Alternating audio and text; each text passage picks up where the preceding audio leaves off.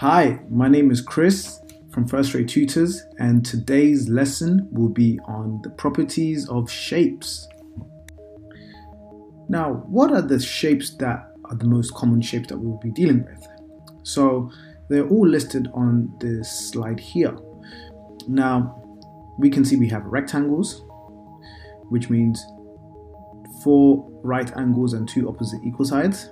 We have a square. We have a parallelogram, which just means opposite sides are equal and have the same angle. You got a rhombus, which is basically very similar to a parallelogram. You have a trapezium, which 2 sides are parallel to each other, and you have a kite, right, where 2 pairs of the adjacent sides are the same length. So how do I work out missing angles? Now, missing angles is all about knowing how many angles there are in a particular shape. For example, if a triangle we know has 3 sides, which means it has 180 degrees, then if we know 2 sides, we can work out the other side, which means we just take away those 2 sides from 180 and it will let us know the remaining angle. This here is a list of all the types of angles, the sum of the angles in the different types of polygons. So triangles start off with 180, quadrilaterals, which are squares, rectangles, or 4-sided shapes, have 360 degrees. Pentagons, 5-sided, have 540 degrees. Hexagons have 720, heptagons 900, and octagons 1080. A circle is quite an odd shape because it's important to understand that it doesn't have a number of sides, and it's important to understand the main parts of a circle. Now, there's a few key words and features you need to know about a circle. So, a circle, first of all, the center point of a circle to the sides of the circle is a straight line, and this straight line can be called the diameter. Now I'm going to go to the next slide so that you can understand what I mean by when I talk about the different parts of a circle. So we can see here the red line is the diameter, which in actual fact represents the distance from one side to another side of the circle passing through the center. Half of this is called the radius, which is the one in blue.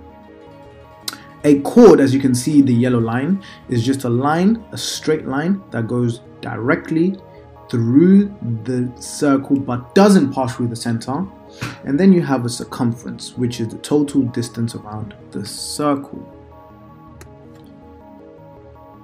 So here we have different types of angles. So we have right angles, as you can see. A right angle is basically one in which the 2 lines are perpendicular to each other, and therefore a right angle always gives you 90 degrees.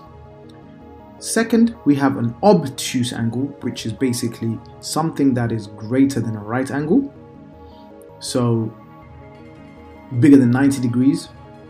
We have an acute triangle or acute angle, which is basically when the angle is less than 90 degrees or less than the right angle. And then you got a straight angle, which basically means you have 180 degrees.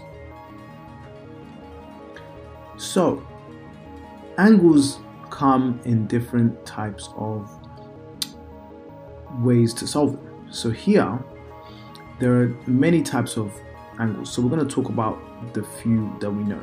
So here we have corresponding angles, and this means if you have 2 parallel lines and another line just going straight across it, can you see corresponding means the angles that are exactly the same on the same 2 lines. So for example, the 2 greens and the 2 yellow lines, 2 yellow angles rather.